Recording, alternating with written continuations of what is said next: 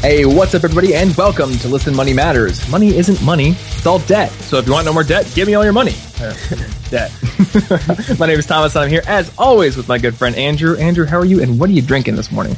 Dude, I'm good, and it's because I dare to try one of the world's oldest and most distinctive black teas. There was this guy, he was like bumming at my place for like a week. It was ridiculous, and he left this tea, Lapsang Souchong, and the box itself, like it has like strength notes, smoky, pungent, woody. Like it's so ridiculous. So I made some, and before I even tasted it, it smelled like a fireplace. Like it is really good. It's really good. It's like a mixture between a fireplace and smoked salmon is what it smells like to me. And wouldn't you know it, I am drinking some Lapsang Souchong right now as well. You know what? I've gotten to a bad habit of leaving tea at places. I left tea at your place, and then I bought more tea and left it at Matt's place. Dude, bad habit. It's like the nicest thing. Like you leave, and then there's like this cool tea left over. Like, oh wow, like that's true. Yeah, I guess it's just a little gift. Yeah, I was gonna say it's like one of your tricks. Yeah.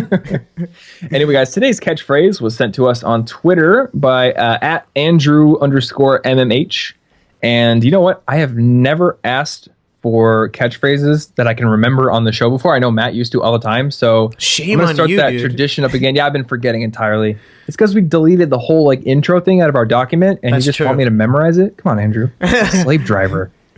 Anywho, if you want to get your catchphrases on the show or make Andrew sing some dumb song you made up, that's totally cool too. You can send us catchphrases on Twitter at Money Matters Man, or in the community, or Facebook. I don't know, smoke signals. There are several ways to contact us, and any of them are cool, but Twitter's probably the best one. And if you hashtag it with catchphrase, it's really easy for us to see. So anyway, today we're talking about taxes, in particular some business taxes. And I know, Andrew, you like very selfishly interested in this topic, but taxes in general as well. And our guest on the show is Diane Gardner, who is the founder of TaxCoachForYou.com with a number 4 in the URL. So Diane, how's it going? It's doing great. And I'm also drinking tea this morning, only mine's a cinnamon tea. Ooh. Are you? Is it like an herbal infusion, or is it actually tea? It's actually tea. Okay, interesting. So, Diane, I feel like with my finances that I've like done a great job investing, you know, I have this like business going, blah, blah, blah, all this stuff, but I pay a stupid amount in taxes every year. Like, I think people, they would like be blown backwards out of their chair if they heard how much I pay in taxes. And I feel like I've used TurboTax. Yeah. And so, I mean, one of my questions is like, okay, fine, let's start here. How dumb am I for using TurboTax? On a scale of 1 to 10, an 11. Really? Why? Their commercials are so good. They are. And the best thing about TurboTax is it'll let you do just about anything, legal or not. It doesn't matter. It lets you do it. And it's the accountant's scariest nightmare is a tax return done on TurboTax for anybody who's got a business. If you've just got a W-2, you know, and that's all you've got rolling, no big deal. But if you're running a business, TurboTax lets you get so creative that we find business deductions over on the itemized deduction schedule down at the miscellaneous area where they lose 2% of their income gets subtracted from it. We find personal deductions on business schedules. We find schedules that we've never seen before because they answered a question and TurboTax made a schedule. Yeah, it's a very scary program. Oh my gosh, that sounds like when you design a website in Microsoft Word and like the code is 60 pages long for just hey, this is a picture of my dog. So I used TurboTax when I was a student and for my personal expenses. But yeah, I started using an accountant a couple of years ago with my business expenses. And yeah, it's a lot better and I feel a lot safer with what I'm doing. Yes, much better. So I want to maybe start. I want to definitely dive into business taxes, but I want your opinion. If you're just some guy or girl and you're trying to make some money on the side, does it make sense to go through the hassle of getting an LLC? Can you just does this stuff matter on your taxes? Well, that's a really good question, and it has a lot of different answers to it. First of all, for those who aren't familiar with an LLC, it's a limited liability company. And some states are very LLC friendly and others aren't, like the state of California is not. And so we have to be very careful what state we're in to see if it's an LLC friendly state, number one. And then what are the reasons behind becoming an LLC? The main reason people do it is for the limited liability. So are you in a business that has the potential for some liability? If you're not, then an LLC may not be the best fit for you, but it might. Because one of the major advantages of an LLC is its flexibility. It can act like a sole proprietor.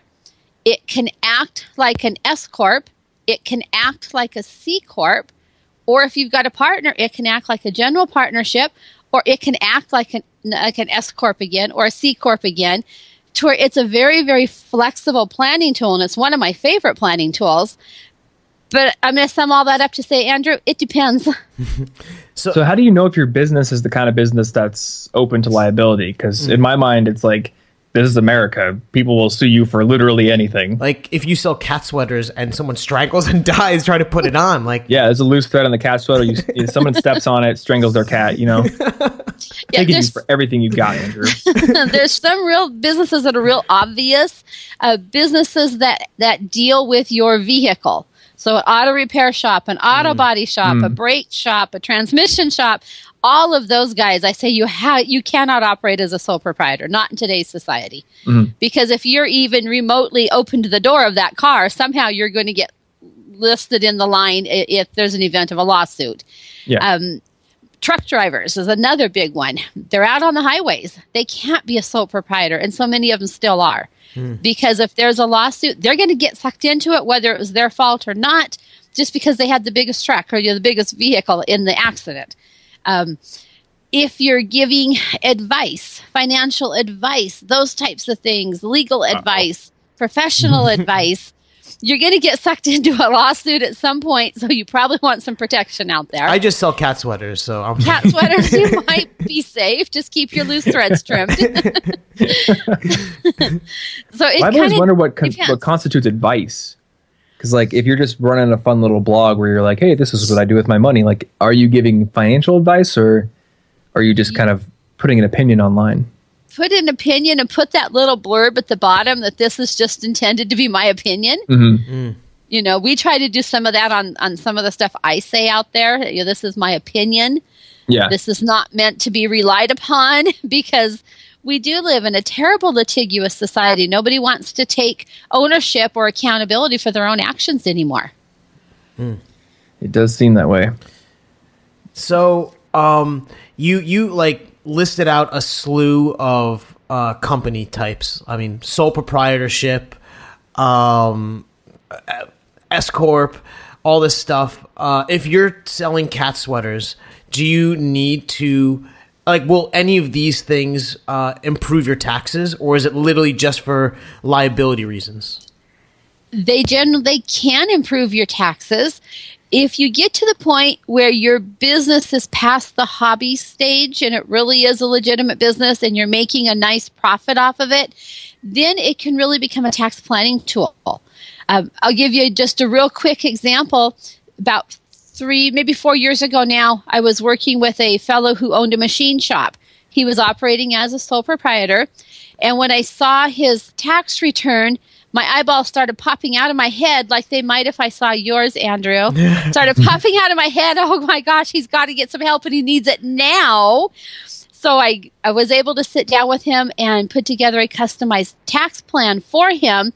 And as a result of changing his entity type from that sole proprietor to an LLC who elected to be taxed like an S corporation, we were able to save him an average between $30,000 and $33,000 a year in income tax every single year for the last 4 years. So he was pulling down, what would that be, $500K in profit then? $300K in profit. $300K, okay. Because, this is actually the exact same thing that I did this year.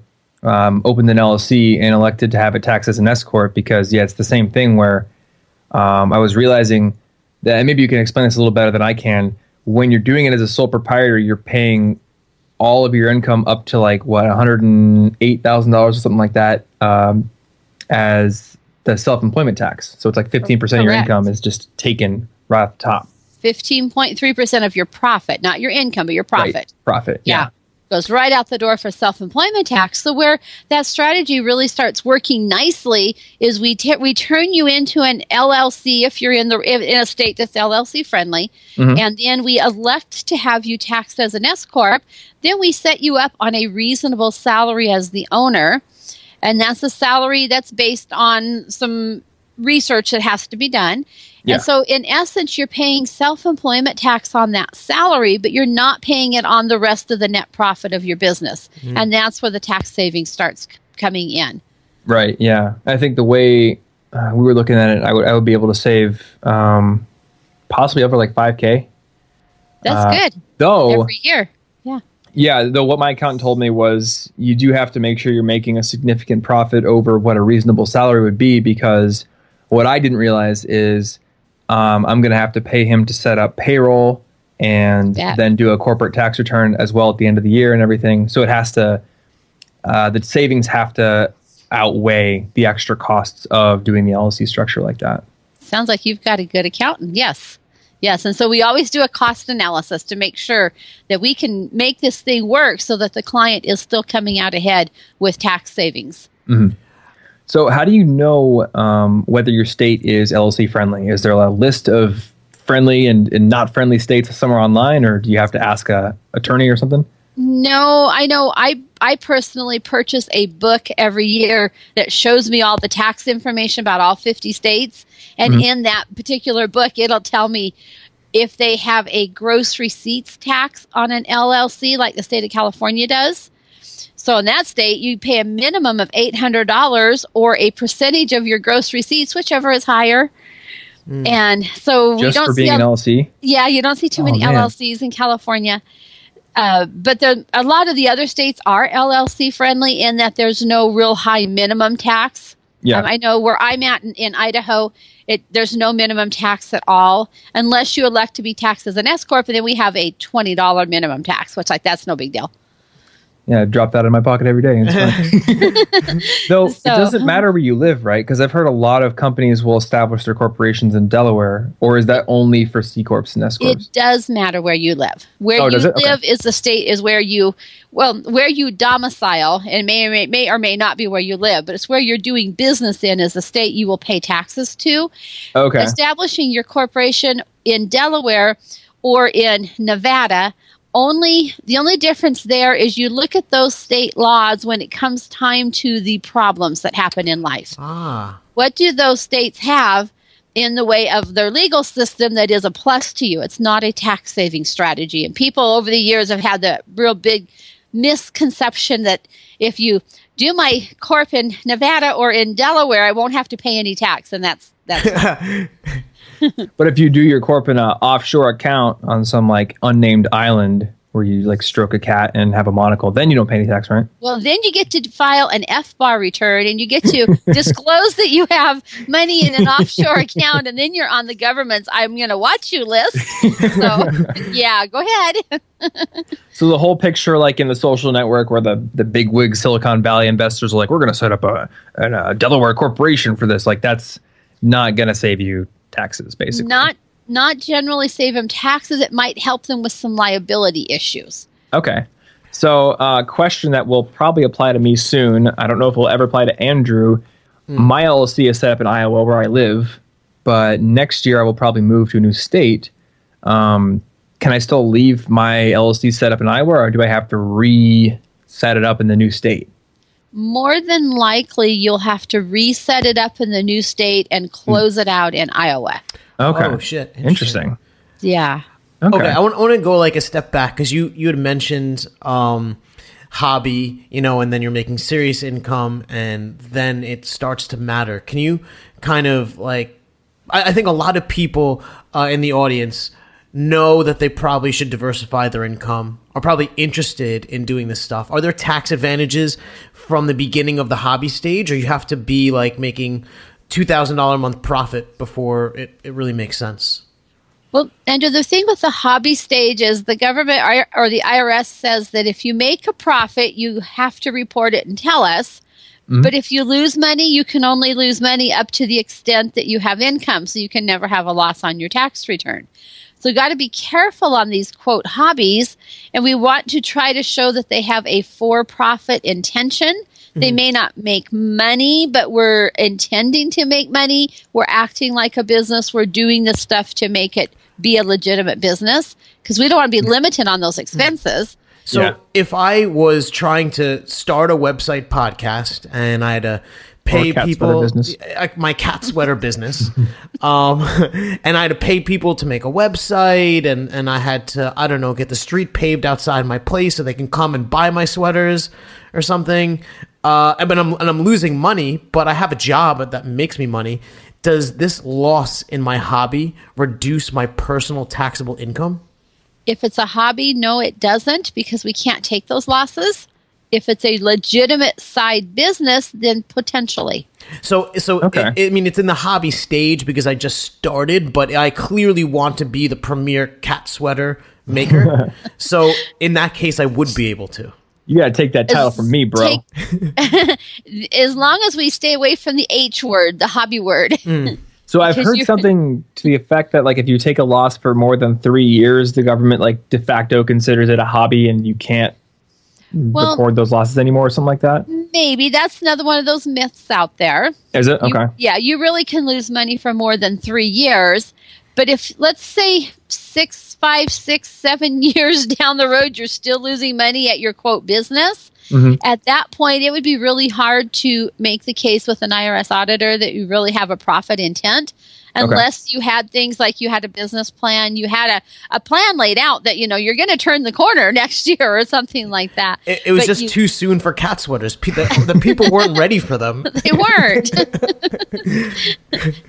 So it's less a hard and fast rule and more the IRS is going to look at each individual case for intent, and that's how they'll classify how your business is working. Yeah. I mean, there are some general rules, you know, as accountants. If someone's losing money for more than 3 or 4 years, we really start having the hobby talk with them. Is this really a hobby? Should we discontinue it? Are we starting to get to the point where it's looking suspicious? Are you really legitimately running a business that's losing money? And then in that case, if so, are you throwing good money after bad? You know, maybe it's time to invest in something else. That's true. You do get to the point where you're probably losing more from your bad business idea because nobody wants to put sweaters in their cats, Andrew, than you would be in saving on your taxes. You bet. Yeah. So, say you make a lot of money, right? You're in a high tax bracket. You pay a lot in taxes. You want to create another stream of income. But you have like money to spare to invest in it. Is it a prudent tax strategy to spend heavy with the intention of making money, but reduce your taxable income? Like, does that make sense? It does make sense. I see it all the time. It does help on tax returns.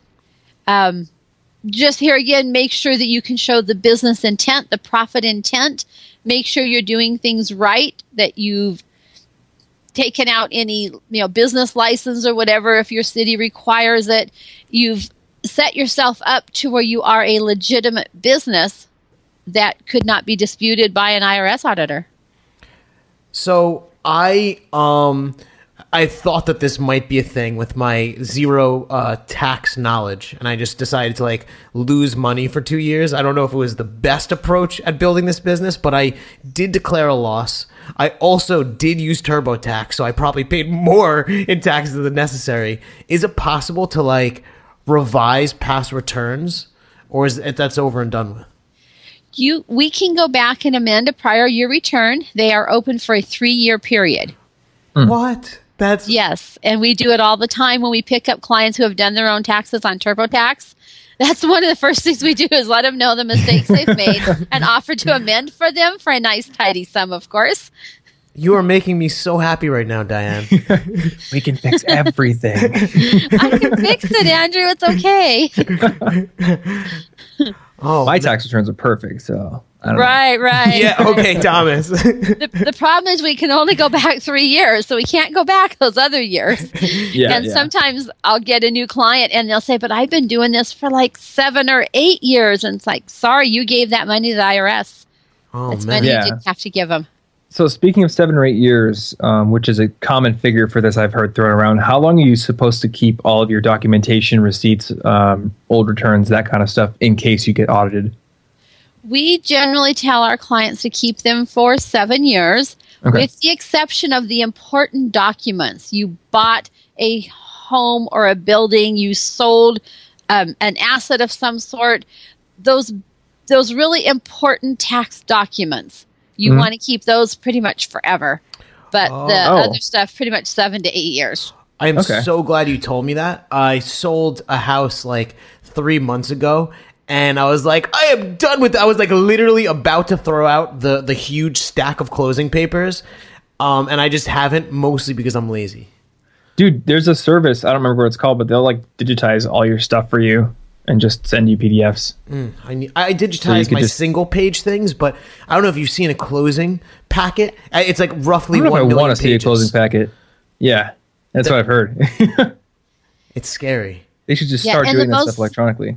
Yeah, the most important page is that settlement page, that 1 or 2 pages with all the numbers on it. That's probably the most important part out of there. But I know myself, I not too long ago had to go back and dig out something from a property that we dealt with like 10 years ago, and I was glad I still had the paperwork on it. Really? Yeah, that's So 10 years ago. Wow. Diane, I started listening to, not reading because whatever. I guess I'm a podcaster, so I listen to Tax Free Wealth by Tom Wheelwright. Do you like hate me now? Like, do people come to you because they've read this book and think they're like tax experts? And what's your opinion on the book? Well, I'm going to have to say I've never even heard of the book. Really? So I don't hate you. No, anybody who's out there looking for ways to reduce their taxes, it's great. So I'm going to have to say I have not read the book. Okay, so I want to give you like a quick synopsis, and I want your maybe opinion. Okay. This guy, Tom Wheelwright, he's the tax advisor for the Rich Dad Poor Dad guy. I think his name's like Okay. Kawasaki. Robert Guy Kiyosaki. Kawasaki. Yeah. And he said that the U.S. tax code is like less than 1% focused on how much you pay, and the other 99% plus is on how to reduce what you pay or incentives. Correct. So he says to be a good citizen is not to pay the IRS every dollar. To be a good citizen is to follow the incentives the lawmakers want you to follow to grow the economy and all that stuff, and thus reduce your taxes. Very good. I agree.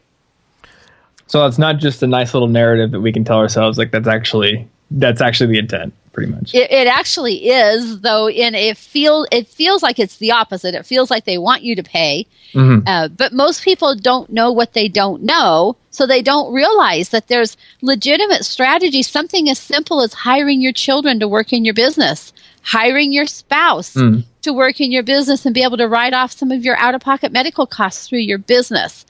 Or taking advantage of the meals and entertainment deductions that are out there, or the auto-related deductions, whether it's standard mileage or you're actually tracking actual costs.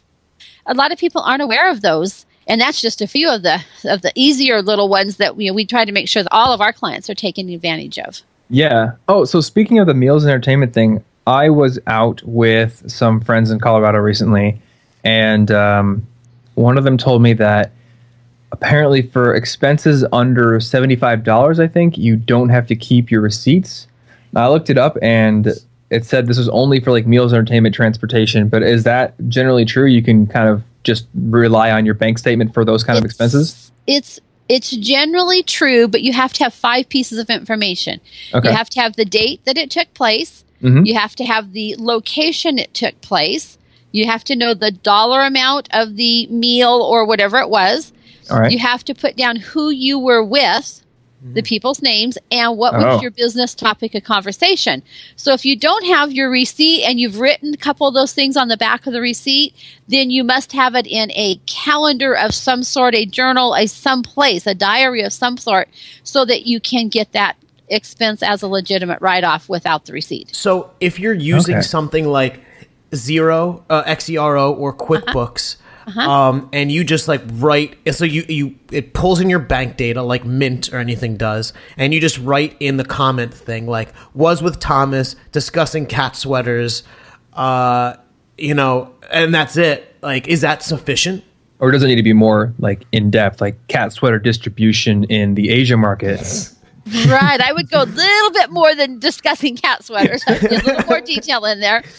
But definitely get something in that memo area and make sure that you protect that deduction. So now, if you do have the receipt, do you still have to have all this memo about people and topic and everything? Yeah. Yes. Oh, okay. And we recommend that you write that right on the receipt so that it's obvious when that auditor is trying to disallow it, that you've got right on here, hey, I met with so-and-so, and here's what was our topic of conversation. Is it necessary to have physical copies? Like if you like rip out like this folder of like archaic pieces of like printer paper that with like names scratched in the back, does the IRS agent like, whoa, like I obviously can't disapprove this? Or could you be diligent digitizing it, throw out 100% of receipts and be fine? They don't care if it's in a digital format or in a paper format, as long as you can show the receipts. And I just went through an audit with a client that I'm going to call it the audit from hell, because the auditor threw out every charge on their credit card statement that they did not have an actual receipt for. And this client was under the impression that his credit card statement was proof enough, and it's not. The IRS will say that the receipt shows you actually purchased the item. The credit card statement or the bank statement shows that you paid for the item. Oh, wow. And so something like Xero wouldn't be sufficient because it's not the actual receipt, paper or otherwise. Right. So in addition to Xero or QuickBooks, you would have to also have the receipt, whether it's in a paper or a digital format. Wow. Like I leave restaurants with my wife and I think I'm so slick. I literally crumple up the receipt before I leave the restaurant. I'm such an idiot. Snap a picture of it with your phone if you're going to, before you do that. Yeah. Something. So you have that receipt, because this was a very eye-opening, rude awakening audit for this particular client. And he was frantically trying to recreate receipts, which was fine on some of his smaller vendors. They could go back and give him a printout or something. But on a restaurant, on a Home Depot, on a Lowe's, on a Costco, things like that, they're not going to go back and give you your receipt from 3 years ago. Interesting. So he lost out big time. And does this qualify? Does this apply to everything? Like if I have a contractor that I don't know, like stands with a sign on a corner for me, do I need a receipt that I paid them if they're a contractor? If they've invoiced you, you should have the receipt, right? So if I just send them a check, if they send me an email like stood on sign for 10 hours, you owe me $1,000. And the email is your receipt. Okay, all right. Yes. Yeah. Which that's a good question to answer. My girlfriend has started doing freelance design stuff, and she's like, "Do I need to send them some crazy invoice with letterheads and everything?" And my general answer that I've always been told is, nah, as long as you send them some sort of document that said, I did this for you, it cost this much. Yeah, I like to see a logo on it. I like to see a phone number on it. The legitimate, that this is a legitimate person, that this person really is an independent contractor and they're not my employee, because they really do have their own business, because that's another thing. Yeah. IRS would always love to make somebody your employee. And it's like, no, they're an independent contractor. See, they are self-employed. So that's a good question to get into, because I think a lot of people who are looking at starting an LLC are probably going to get to the point where they're bringing contractors on. What defines a contractor versus an employee? Because I guess I really wasn't under the impression the IRS wants to make people your employees. Well, they'd love to make them your employee, because if they are your employee, then you get to pay payroll taxes for them, and you get to provide workers' comp insurance, and you get to pay unemployment insurance. Sounds like a privilege. Yeah, right. In the IRS's eyes, it is. But as a business owner, a lot of times you want to make them an independent contractor so you don't have to pay those things. So the difference, have money for it. Yeah, the difference is we come down to some three different basic areas, and the first one is the control area. Who has control? Mm-hmm. Do you, as the business owner, have control how they do the job, when they do the job, where they do the job? Do you provide training for them, or do they come in with sufficient skills? They know how to do it. Who's in charge, basically? Then there's about 10 different questions that we go through on the who's in charge area. Then, are they at any financial risk? So do they get paid whether you get paid? Do you pay them by the hour, kind of like maybe you would an employee? Mm-hmm. Or are they paid a percentage of the job and they only get paid when you get paid? Some of those kinds of things. Is there a financial risk? And then another question they like to look at is, who's providing the supplies, the tools, the materials to do the job? Are you, the business owner, providing those things? Or is the employee or independent contractor providing? So I just got off, I had a phone consultation with another podcaster yesterday who was looking at, should I turn all my team members into an employee, or should they be independent contractors like they have been? Mm-hmm. So we went down this long list of stuff from the IRS, and at the very end, we determined that her team members should stay independent contractors because they all work from home. They can do the job at any time of the day or night that they want to. They provide their own computer, their own internet access, their own everything. She does provide them with a couple pieces of software to coordinate stuff, but they provide everything else. Yeah. And, we had some factors that maybe looked like they could have been employees and that she paid them by the hour. And it is an ongoing, repetitive work that they're doing for her. So we had to get over a couple of those hurdles, but when we all shook down to it, it weighed more heavily in the favor of them staying independent contractors. Okay. So I know you can do, hourly by the project. I've heard of some entrepreneurs just paying people on retainer. Like, you do this work for me and for $500 a month or something like that. So flat fee work, right? Right, yeah. Mm-hmm. But it's not, I guess in that case, you'd probably just want the contractor to invoice you for the exact work they did, instead of just being like, you do whatever I want for $500 a month, then it may vary. Right. So then they would just invoice you the flat monthly fee for $500 a month. Here's what you get. Okay. And every month I just invoice you $500. Gotcha. Now, so if you want someone to be an independent contractor, they need tools. It's probably better to just maybe advance them money or something, and then be like, you got to buy everything yourself. Correct. Right. Okay. And then also there's a question is, are they available to do that same or similar work for somebody else? You don't have exclusive right to that person. That helps make them an independent contractor. Okay. So, I know when we brought you on and I know nothing of taxes, although I know a hell of a lot more already. I was like, oh, we're going to do LLC taxes because that makes sense. I have no idea what I'm doing. But I think kind of naturally are talking a lot about business. Is as someone who lives in the U.S. and pays taxes to the government, is it crazy to not have a business? Does it make a ton of financial sense to at least attempt to do something with a business because there are so many incentives? So I guess, are you asking, should every single person just have a business for the tax incentives, basically? Yeah. And I'm going to say no, because there's a certain group of people out there who have no business being in business. They do not have an entrepreneurial bone in their body. And those guys really just lose money and end up, not making the whole thing work. Yeah. So if they have the ability to have some sort of an entrepreneurial spirit about them, then you bet. Find something, some need or some want that isn't being filled, and get out there and fill it. Mm-hmm. And I think it really comes down to intent too. If we're saying start a business because it'll save you on taxes, Like that's your intent, and I think that's kind of the wrong way to go about it. Then you're never going to make any profitable whatever. But I mean, we've at least given them the idea of cat sweaters, so I expect to be able to buy a cat sweater in like a year. Anybody can have that. Yeah. But if you want to send me a royalty check, obviously they're going to pay us for this. But I heard that you can deduct your health insurance premiums off your taxes if you have a business, if you're paying your own health insurance. If you have a side... It depends? Okay. Oh, because the whole Affordable Care Act or Obamacare changed the rules in that arena. Okay. So potentially, depending on what type of entity type you're running in and depending on some other things, you can potentially write off your medical costs in your business. That's a very broad brush statement there.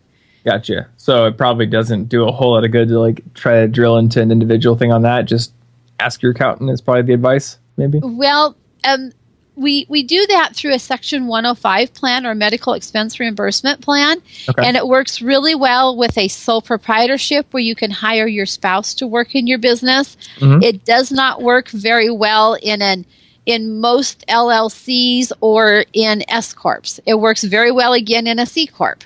So that's why I said it depends on your entity type and it depends on some other things. But when it works well, and it's a strategy I use fairly often with my tax plans for people. Gotcha. But it doesn't work for LLCs. Interesting. Okay. I know I've seen some video that was like, you can deduct your health insurance premiums if you own a business. And I was like, I didn't do that. Dang it. But I have an LLC, so I don't feel too bad. Right. And you used to be able to do more with it, but with the Affordable Care Act and their rules and stuff that go with health insurance plans now, with not having limits and things like that, it has closed that down a little bit. Okay, but it's still a viable tax planning tool in the right situation. We use it quite often. Cool. If you, I feel like we're just like asking, like, can we do this? Can we do this? What about this? Can we do this? If you say own a home, right? Versus paying rent, like could you like deduct rent? Like if you own a home and you're not renting it out to somebody, are there deductions in that? Like, does it? Yes, there are, because then we start looking at potential business use of home. If you're running a home business, like it appears that you guys might be working from home, and we start looking at the home office deduction. Mm-hmm. But here again, it works better in certain entities than in others. If you're operating your LLC and you're being taxed as an S Corp, then it doesn't work so hot. We have to look at an accountable reimbursement plan as a way to try to get some of those costs reimbursed, because we do not have the option of business use of home like we do with a sole proprietor. So it's the famous accounting answer is it depends. It really, that's what I keep hearing from my accountant as well. So, my naive, and this is like maybe as of like 2 months ago, my naive impression of tax people was that it was like similar to like Halloween costume shops, where like the month before tax season, they all appear. They do our taxes, and then they fly back to the moon or something. How much of your job is returns, and how much of your job is all the other stuff that I don't know about? Well, Andrew, I'm going to say I'm not your typical accountant. Mm-hmm. Your typical accountant does tax returns, late January through April, and then they work on some extensions during the summer. But they tend to look mainly at your history. They're constantly recording your history. They're telling you what happened in last year, last month, last quarter. I'm different in that I'm very much proactive, and so I want to help you rewrite your future so that your future turns out the way you want it, and help you plan your way to a lower tax liability. So that means, yes, I do hundreds of tax returns right now during tax season, because we're recording this in the tail end of March. Mm-hmm. But as soon as tax season is over, I've got this nice little list of people just waiting for me to emerge from tax season, so we can sit down and give them a free tax analysis where I look at their last 2 years' tax returns, come up with some ideas and suggestions for them. And then once we determine how much taxes that they're potentially overpaying, then we sit down and I prepare a whole customized tax plan for them, and I coach them on how to change the outcome of next year's tax return, and will actually help them with the implementation of their plan. And so that makes me completely different, because now I get to be the tax superhero instead of the person who's telling you, Andrew, you get to write a check for $28,932 to the IRS. And let's see, I believe you have state tax where you are. So let's throw in another $18,000 to the state of, are you in New York or New Jersey, wherever you're at? Mm-hmm. Okay. So let's just, you've got $50,000 laying around, don't you? but I'm the tax superhero. When we sit down and do next year's taxes, I say, Andrew, because you've implemented XYZ strategy that we talked about this year, and because you did this and this and this, your tax savings was $26,000, $18,000, $12,000, whatever it is. And we were able to lower your estimated tax payments. I always have a plan for what they're going to do with those tax savings. The story I told you earlier, that particular client has bought a commercial building. So he's no longer paying rent, and he's hoping within about a 5-year time period to have that building completely paid for with tax savings. Wow. Yes. Diane, you said you emerge from your cave after tax season and you have this nice list. Is there space on that list for more people?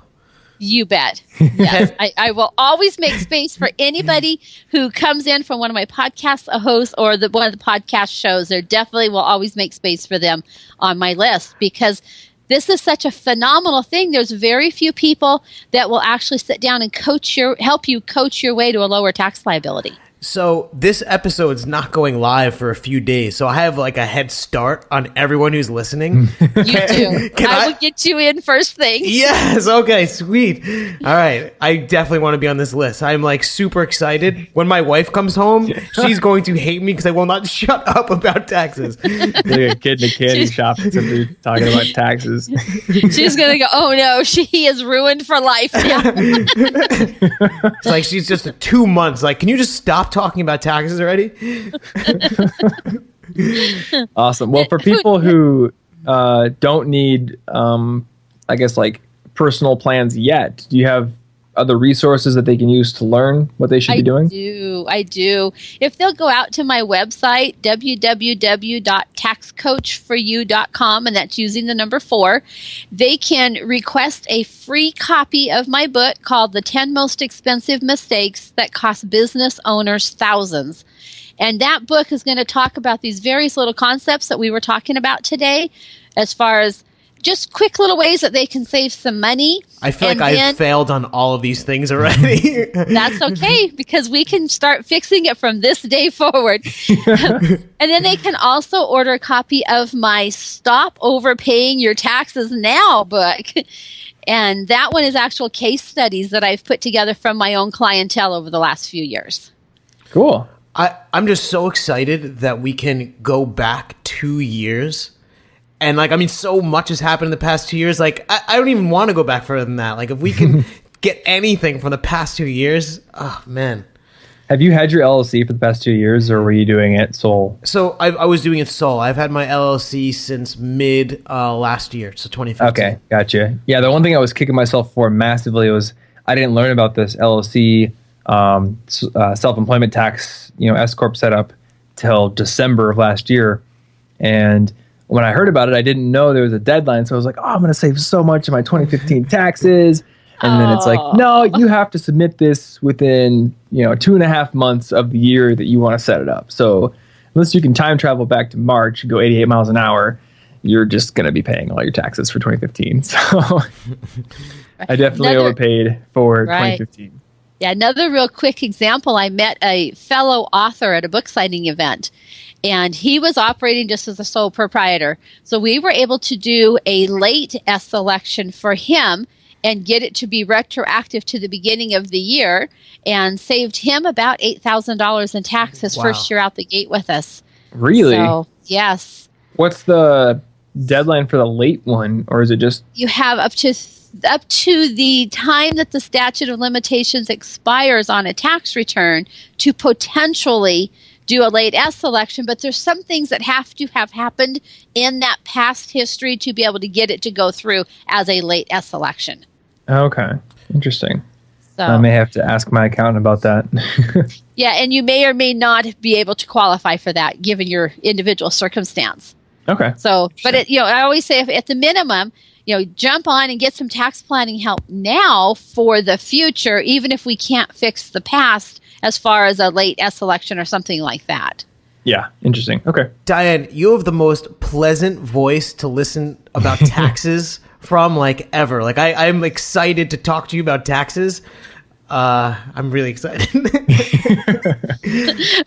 Well, I'm looking forward to our conversation offline, and we'll get some information and see what we can do to help you. And then we can come back later down the road possibly and say, here's some of the real outcomes of what you can accomplish. Oh, absolutely. I want everyone to know, because I think all the things that I'm failing at, I'm guessing everyone is also basically doing the same terrible things. So probably. Yeah. I'm probably doing terrible things. Diane, thank you so much for coming on the show. This has been really enlightening. Yeah, you're welcome. This has been a lot of fun. I love it when I just get these kind of off-the-cuff questions. Yeah. So, guys, if you want to check out Diane's books or any of her other stuff, it's taxcoach4you.com with the number 4. Otherwise, if you have questions for us about personal finance, debt, income, whatever, listenmoneymatters@gmail.com, and you can also send us catchphrases there. So definitely do that if you think of one. We've also got a community of money nerds, and if you want to join us, head on over to listenmoneymatters.com/join, and you can get involved with that. And lastly, all of our favorite money resources and books and things we recommend, it can be found at listenmoneymatters.com/toolbox. And I think that's all we got for you guys. So until next week, later, guys, and talk to you later, Andrew. Later, Thomas.